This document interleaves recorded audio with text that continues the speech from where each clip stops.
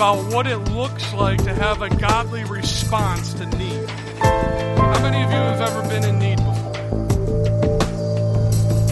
Should be all of us, because we all need something at one point or another, right? There are needs that we encounter every single day. There are needs that I thank God for that have been met, like my need for air, for oxygen.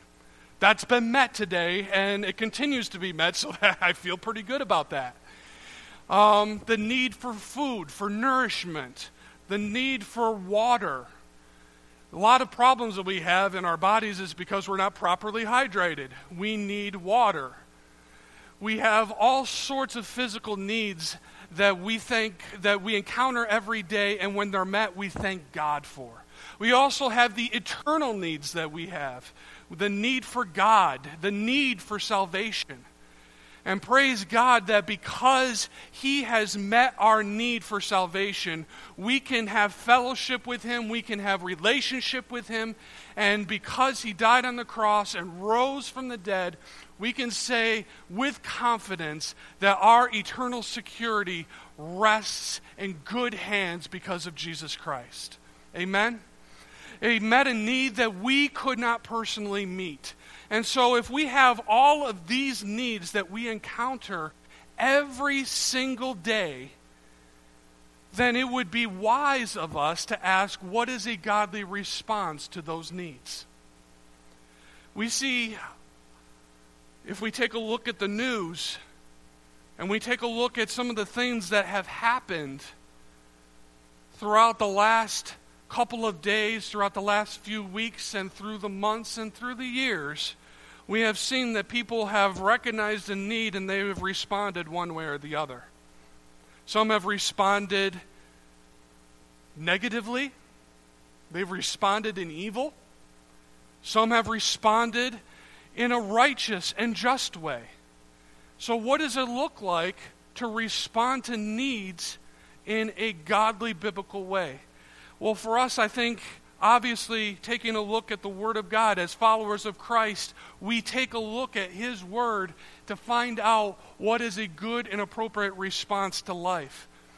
And so when we take a look at the Word of God, we see various different things like this Good Samaritan. A man who was beaten and robbed, and on the side of the road, he was a man in need. And we saw various different responses. We saw first few guys who came by, and their response was to ignore and to not do anything about it. And then we eventually found somebody who saw that need and responded in an appropriate way.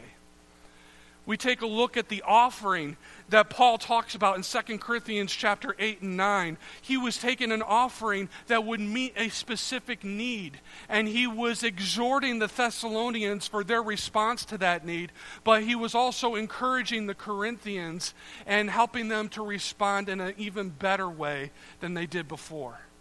We see the feeding of the 5,000, where there was the group of people who were away from food and away from water, and they were, and the disciples responded, "Let's send them away."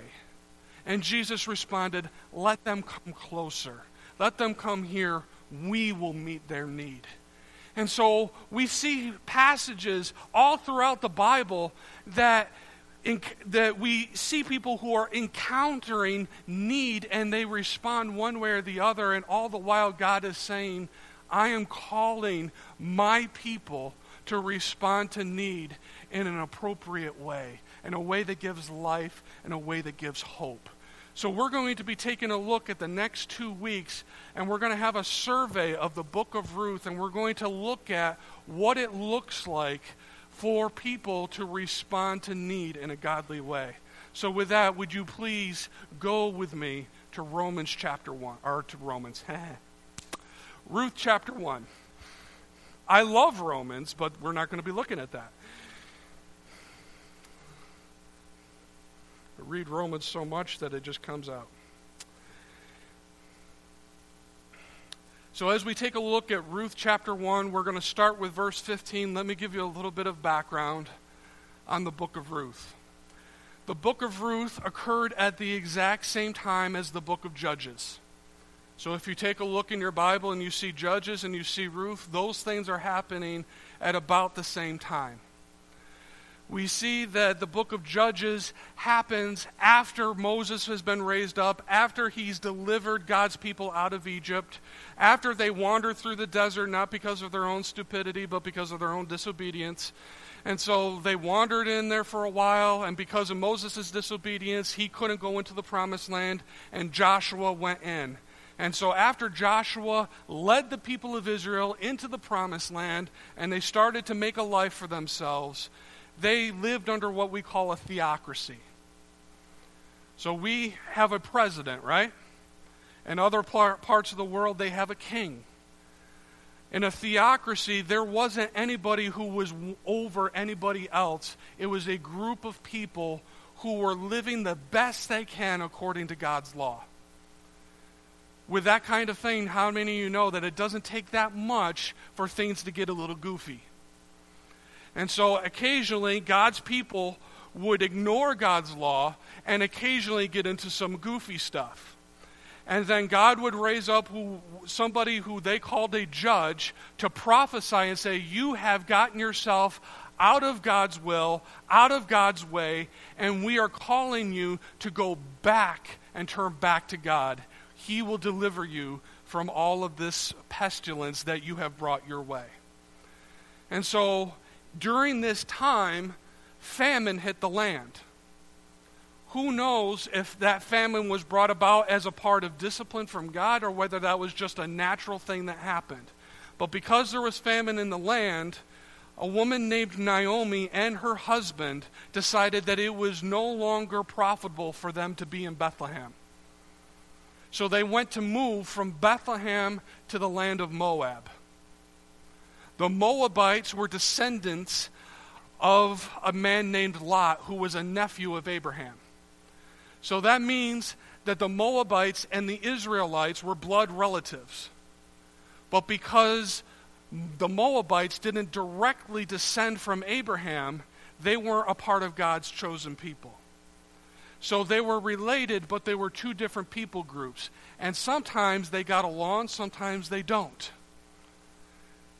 If you have any family at all, you realize that sometimes you get along with family, and sometimes you don't. Sometimes there isn't a whole lot of reason why, it just happens. But for whatever reason, the people in Bethlehem and the people in Moab had a really good relationship. That's why Naomi and her husband went there. There was food there. There wasn't famine. They thought that they would be treated well. And so when they went to Moab, they ended up having two sons. The sons grew up, and the sons realized there is a lot of Moabite women around, and you know what? We really like some of them. In fact, it would be great if we married, at least one. And so those two sons ended up marrying Moabite women. They were the only women around. And after they got married, there's something that we find in the book of Ruth that isn't really explained, but it's a tragedy. Naomi's both of her sons, it did this during the first service, about this point too. All right. Both of her sons and her husband passed away. She lost all of the men of her life, and the Bible doesn't really explain why. So here Naomi finds herself with two of her daughter-in-laws, and Naomi is bitter.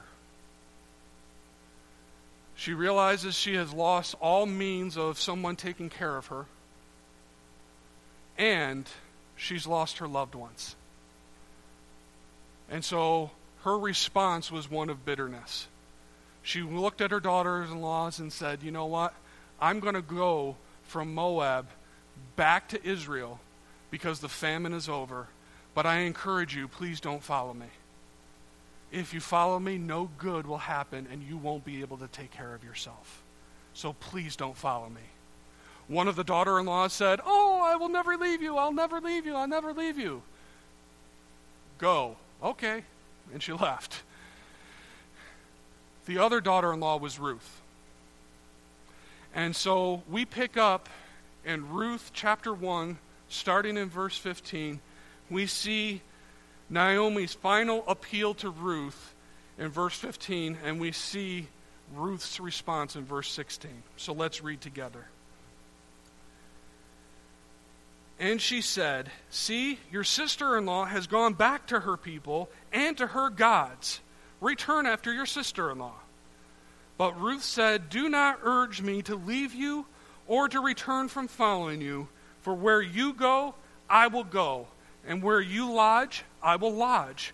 Your people shall be my people, and your God, my God.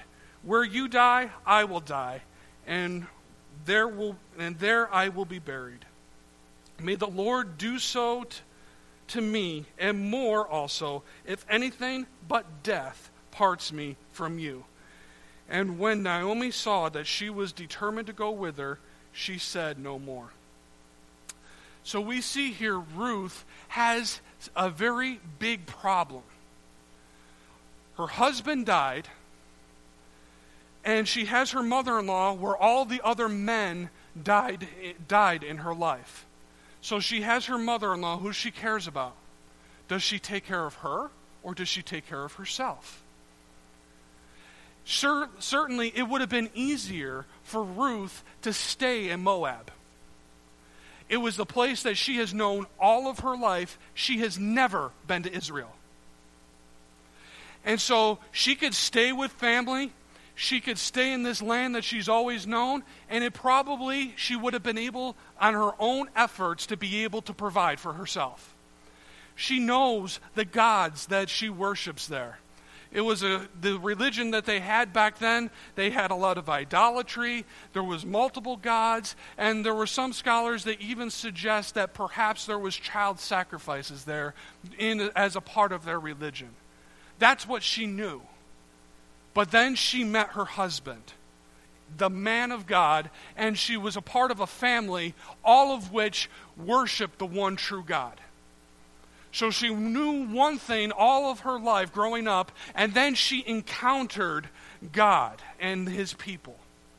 And she made a decision right there that we just read, that I could stay here and continue worshiping these gods, but I have encountered God's people, and I have encountered the one true God. And far be it for me to do anything else but to stay by my mother-in-law. And not only am I going to stay by her, I am going to embrace her God as my God, because he is far greater than anything that I've experienced and worshiped. So you see, with us as followers of Christ, we can look at the needs around us, and we can look at the needs of our own life, and we can try everything on our own to meet those needs with our own resources, but eventually they will run dry. We are not omnipotent people with the abundance of resources. I don't know about you, but when I look in my wallet and I look on the inside, there is not an abundance of cash that is just waiting to fly out of there. In fact, there are times where it can be a little depressing of what I see in here. And so I have only a certain amount of resources. And so I can look at my life and I can say, okay, I need to buy food. It's probably not going to be more than that, but for sake of illustration, just bear with me. I need clothes. I need shelter. And then I see the needs around me. And I see other people are hungry too. And I see that other people need shelter. And I see that there is seemingly people who are not getting a fair shake in life. And so there's injustice that I need to address too. And there's people who are in slavery, and there's violence and crime, and there's education. And at the end of the day, we have all of this money all of these needs that we're trying to meet, and eventually we find ourselves going, I can't do anymore. Which is why we must do what Ruth did. We must trust God.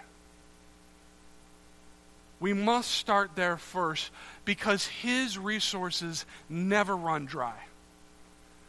He has a well that you continually can draw from over and over and over again.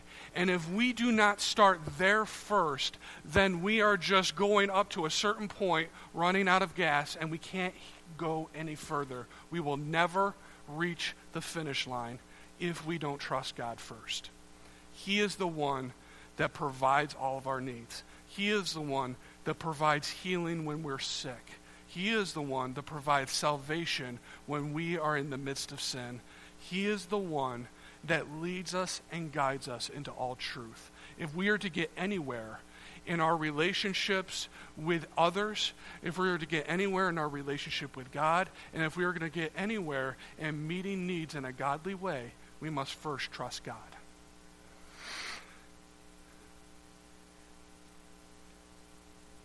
Our second point, our first point was to trust in God. Our second point is to work hard. Those two seem to be at odds with one another. And it seems like with the church, it seems like I have encountered people, including myself, that try to work hard but don't trust God. They put all of their efforts and their energies and they run out just like I just said. They can't get any further because their resources are few and they're trying hard to do everything and they can't do it. And then you have people on the other side who trust God and they say, I'm trusting in God, He will deliver me, He will do all this thing, He will fix the world, and yet they remain firmly planted on their butts in their seats. And we find that God is calling people to go out and to do the work of the kingdom, and yet there are too many of us who are willing to sit on our can and not do a doggone thing. And it is time for the people of God to actually get up and start working hard for the sake of the kingdom, because that is what He has called us to do. Us saying that we trust in God but not doing anything, that is a false trust. Because trust inspires you to react. It inspires you to act for the sake of what you are trusting. So if God has called you and you have responded saying, I trust you, God, then I hope that your next step after that is getting busy doing the work of the kingdom. That not only makes sense, that is what God has called us to do. Let's take a look at Ruth once again. Ruth chapter 2 this time, starting with verse 1.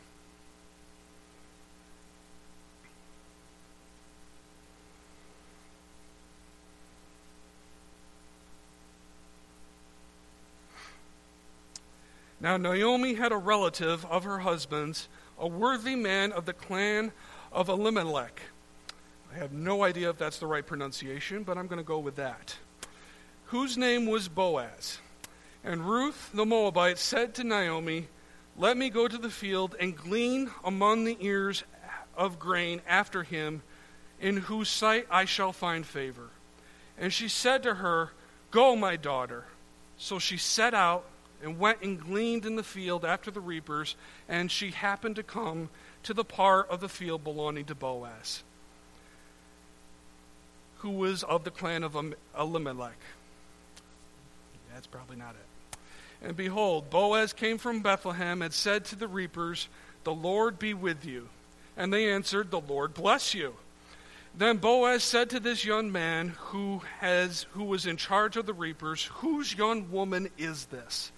And the servant who was in charge of the reapers answered, she is the young Moabite woman who came back with Naomi from the country of Moab. She said, please let me glean and gather among the sheaves after the reapers. So she came, and she has continued from early morning until now, except for only a short rest. Ruth could have stayed at her home. She could have prayed to God, and she could have waited for something to happen. But we find that Ruth ended up going into the fields herself and working to make sure that not only her needs were provided for, but that her families were provided for as well. She got dirty. She was there in the fields, picking things up, working in the dirt, carrying heavy, heavy things. I don't know about you, but I've lifted a lot of heavy things in my life, mostly for the sake of training for football. I got news for you. Now that I'm no longer a football player, I have no interest in lifting any more heavy things. I see a heavy thing and I think, you know what? That looks good right there. Let's leave it. We can build a monument. I don't want to lift any more heavy things. But there are times in life where things come up, and whether someone put that there or I put it there myself and it needs to move, I need to pick it up and take it somewhere. There are times in life where we have to be willing to work hard. Now, I just outed myself a little bit. I am a little bit lazy. Are any of you willing to admit that you're lazy? I find myself expending more energy trying not to work than me actually working. And I think there's a lot of people that fit that description. In fact, I looked on YouTube and saw a whole bunch of examples on people being lazy. So let's take a look at a clip of some of these folks.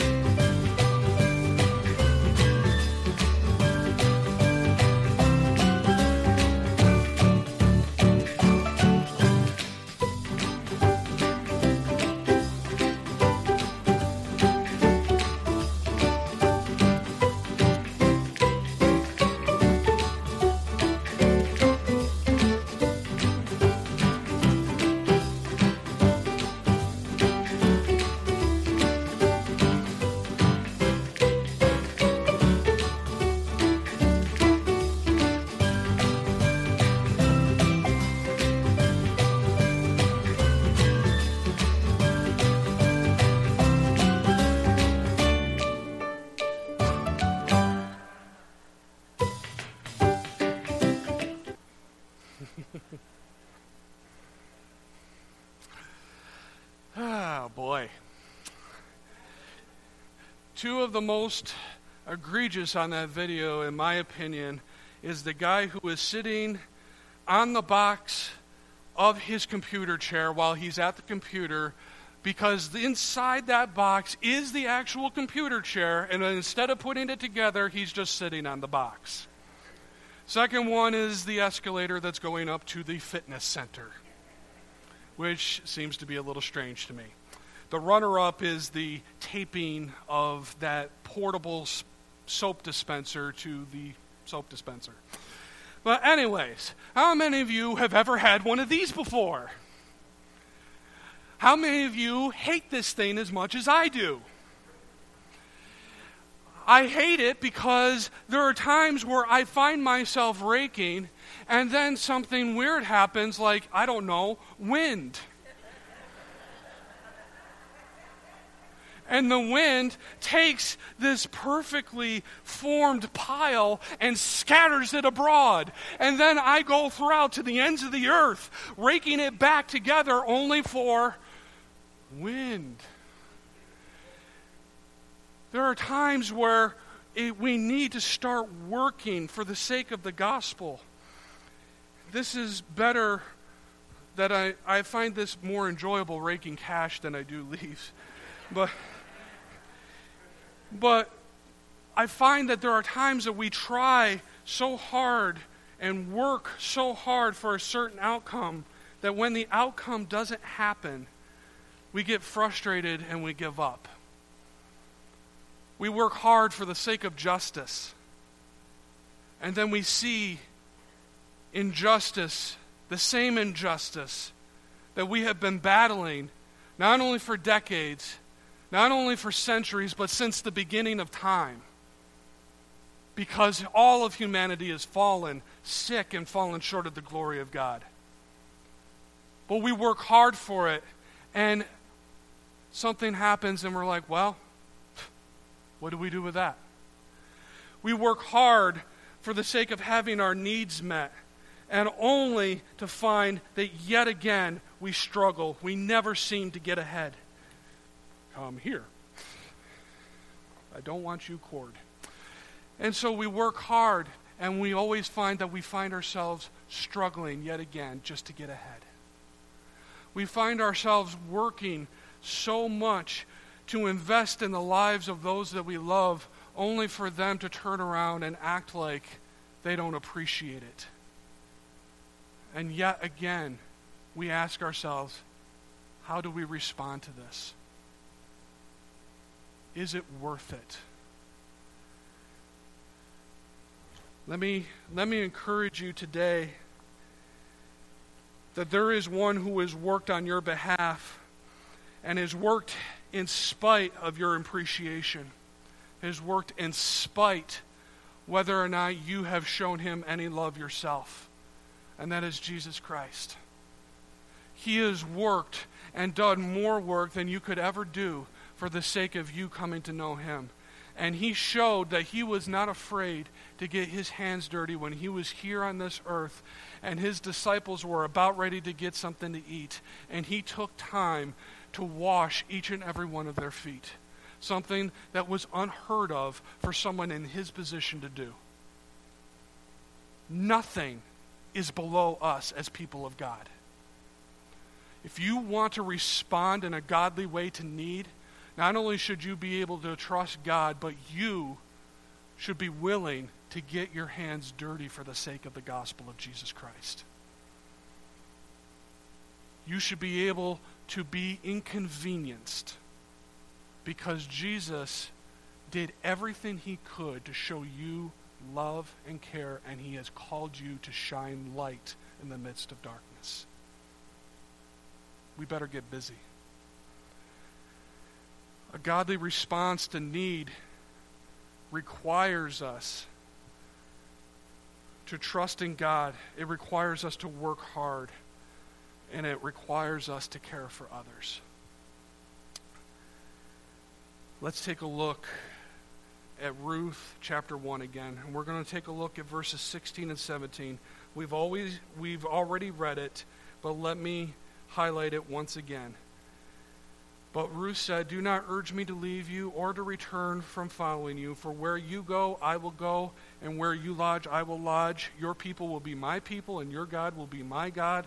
Where you die, I will die, and there I will be buried. May the Lord do so to me, more also, if anything but death parts me from you." Now take a look at Ruth here. She saw her mother-in-law, who lost all of her family. There is nobody else to look after her. She is on her own.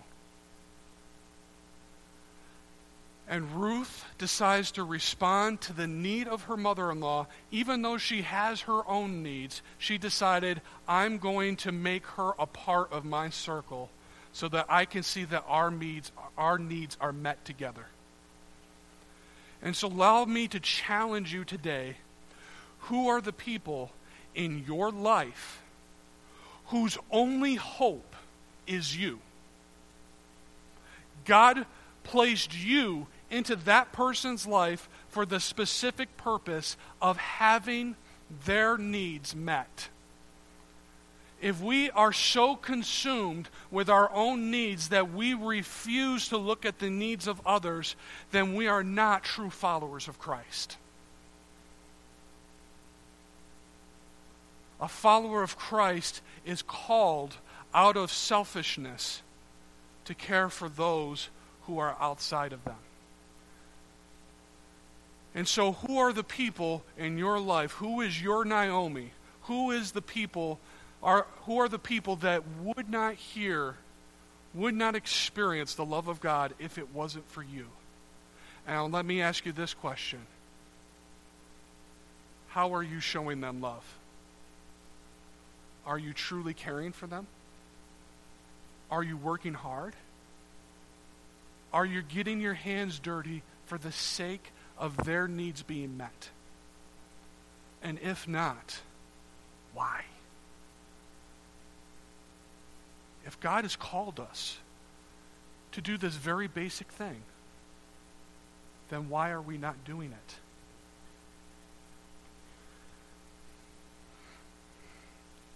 We see in Ruth chapter 2, we see that Ruth goes out she finds a random field, she starts working, and she starts working it, and then she eventually meets Boaz, and Boaz sees her and expresses kindness to her.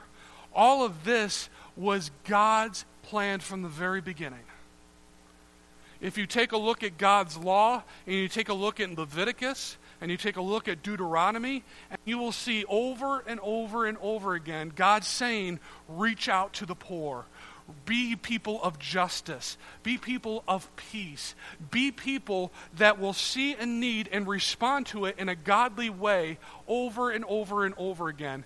And in fact, the law says that if you have a field, you can work the middle part, but you leave the outside corners and the outside edges. You leave that alone, and you leave that for those who are poor and those who are foreign. And so we see here a system in place where God said, my people are going to be a people who will be meeting the needs of others, whether they are a part of our family or not. So let me exhort you today that no matter how often you go and gather your resources and you work hard and you do everything possible to grab all of this stuff, but if we hang on to all of this stuff and not drop it, but hang on to it and hold on to it, I dropped it again. And we have this hard heart and we cling so tightly to this thing that we think is ours, and we're unwilling to meet the needs of others, then perhaps we are not really the people of God. God calls people and he says, I'm going to give you this access. And this access is not for you to hang on to. This access is for you to meet the needs of others. And it's written right in the Word of God. And yet we find so many excuses on why it is okay to ignore all of those passages.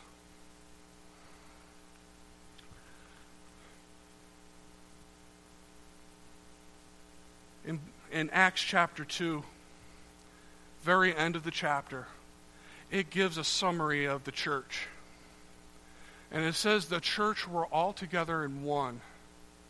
That means they all cared for one another. They were all united. They had the same purpose. It also said that they would frequently sell things so that other people's needs were met. And that they shared everything and had everything in common. In Acts chapter 4, it goes on to say, even in stronger terms, that there was nobody in need if you were a part of the people of God. Nobody in need. If we want to respond to a need in a godly way, we have to acknowledge that there are needs among us that need to be met. And that there are needs outside of these walls that God is calling us to meet. And it requires us to be willing to trust him and to get to work and get our hands dirty. Will you join me in this challenge of let's look at others and care for them the way Jesus would? Let's not dismiss them like the disciples did with the 5,000, but let's bring them closer. Let's invite them to be a part of us, and let's meet their tangible needs where they're at.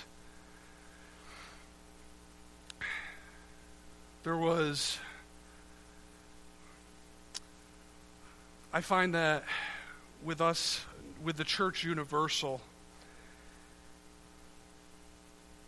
we take things like justice, and we take things like peace, and we take things like hunger and poverty, and for whatever reason, we remain woefully silent when it comes to addressing those issues. And there are times where we are not only silent, we outsource those things. And we, for whatever reason, we want to address injustice, and we want to address violence, and we want to address those types of things. For whatever reason, we decide that we will let government take care of that. And that's not at all inappropriate. However, where are we as people of God? Are we invested in speaking out about those things? When it comes to poverty, when it comes to hunger and things like that, when it comes to slavery, we outsource that to parachurch ministries, and we should have those ministries. Those are good things. But if they are the only voices speaking out in the midst of the darkness while we remain silent and comfortable and in a place of convenience, then we are woefully inadequate in preaching the gospel of Jesus Christ.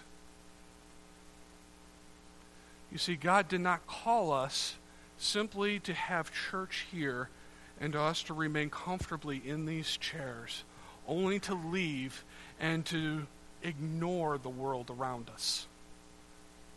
Not only are we called to preach the gospel, but as you will read over and over and over again, the people of God look at the needs around them, get their hands dirty, and look to care for others. So let me ask you, how do you respond? What is your response? Do you find yourself complacent? Do you find yourself preaching a gospel of convenience, all the while ignoring the gospel that Christ has called you to? As we put on some soft music around us, I'm going to ask us to consider some things.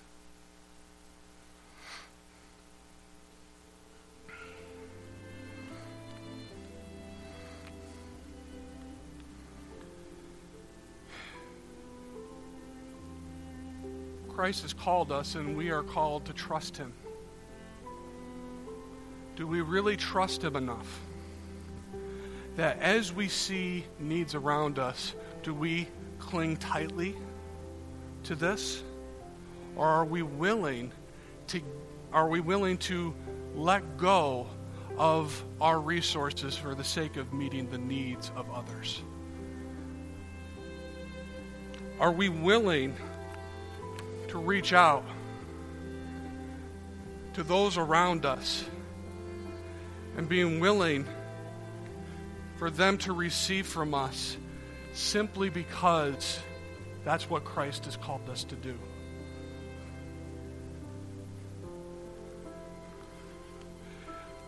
What does it look like for a Christian to move in this culture and to go above and beyond the way Boaz did when Ruth came to his field? Not only was she able to work, if you read on through the rest of the chapter, he went on and said, hey, here's a bunch of other stuff. Take that home.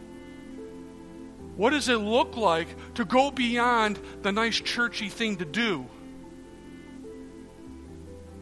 and to go out to others and to invest in their life? What does that look like?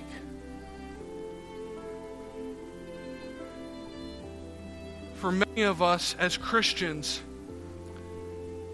we say we're a follower of Christ, and that means that Christ has saved us and He has implanted the Holy Spirit on the inside of us to transform us into the image of Christ.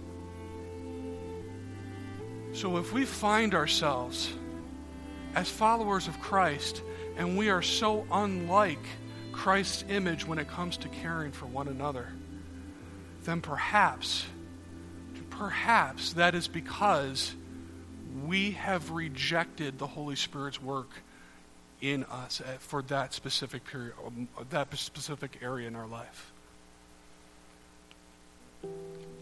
So when it comes to caring for others, are you generous? Are you involved? Do you care? Or do you find yourself, for whatever reason, finding yet another reason to distract you from being a peacemaker, being a person of justice, being a person that sees the needs around them, and being willing to meet that need personally? If anyone needs more dollars, that's over here.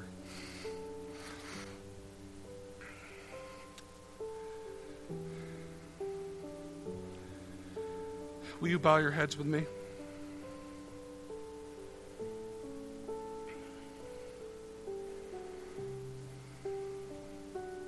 I don't want anyone to leave here today thinking that this service was so worthwhile because they got $1. I don't want anyone leaving here today thinking that this service wasn't worthwhile because they didn't get $1. But what I hope and what I pray is that there are folks who are here in this room that hear the call of God, who is asking them to forget themselves for a moment and look to see where the needs are and what they can do to personally be a part of the solution. For some of you today, perhaps you haven't been trusting God. Perhaps you don't even know Him. Would you consider for a moment that this is the day of salvation for you? Would you consider that this is the day that you trust God and allow the Holy Spirit to shape and to transform you into who God has called you to be? For some of you, you have been on your butt for too long. And it's time for you to get off your butt and get to work. And for some of you, this is a chance for you to re-embrace the call to care for others and to care for people the way Jesus did. So whatever the Holy Spirit is speaking to your hearts, and that's what I ask of you today, is to allow the Holy Spirit to speak. We've read some scriptures. The Holy Spirit is now here to speak to us today. And so is He speaking to your heart today? Is there something that needs to be adjusted? Is there something that He is calling you to?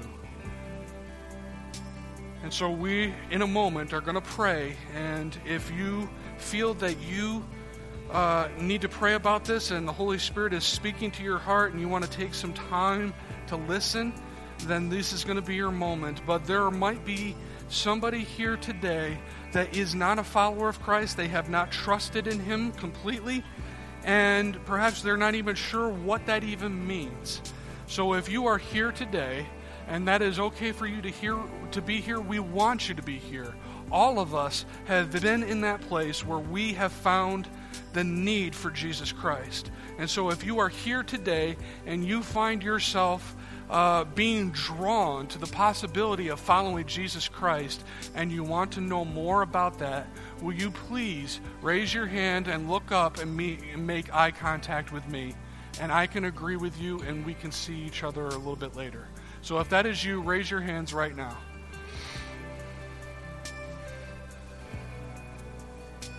Okay. So God, today we thank you. We give you praise. We thank you that you have called out to us, and that you have delivered us from hatred. You have delivered us from selfishness. You have delivered us from evil and from sin. You have called us out of the pit and out of the darkness, and you have brought us into the light, and you have given us a firm place to stand. So God, thank you for that. And today we choose to focus our hearts on trusting you. We choose to listen to you, Holy Spirit, when you say to us all of the different times that we don't trust you. Help us, God, to be transformed into who you have called us to be. Lord God, I pray that if we need to get back to work, if we need to work hard for the sake of meeting our own needs and meeting the needs of others, I pray that you would give us the strength and that we would have the obedience in our hearts to step out and to work hard for the sake of the gospel. And finally, God, I pray that we would look at the needs around us and that we would no longer be people of silence, that we would no longer be people that keep to themselves, but that we would actively engage ourselves personally in meeting those around us and caring for those the way you did. So, Lord, I pray that you would speak to our hearts, speak to our minds, and that whatever it is that we say, whatever it is that we post, whatever it is that we do, that we would do so in a way that communicates the love of Christ and the willingness to meet the needs of others. We thank you, God, and we give you praise.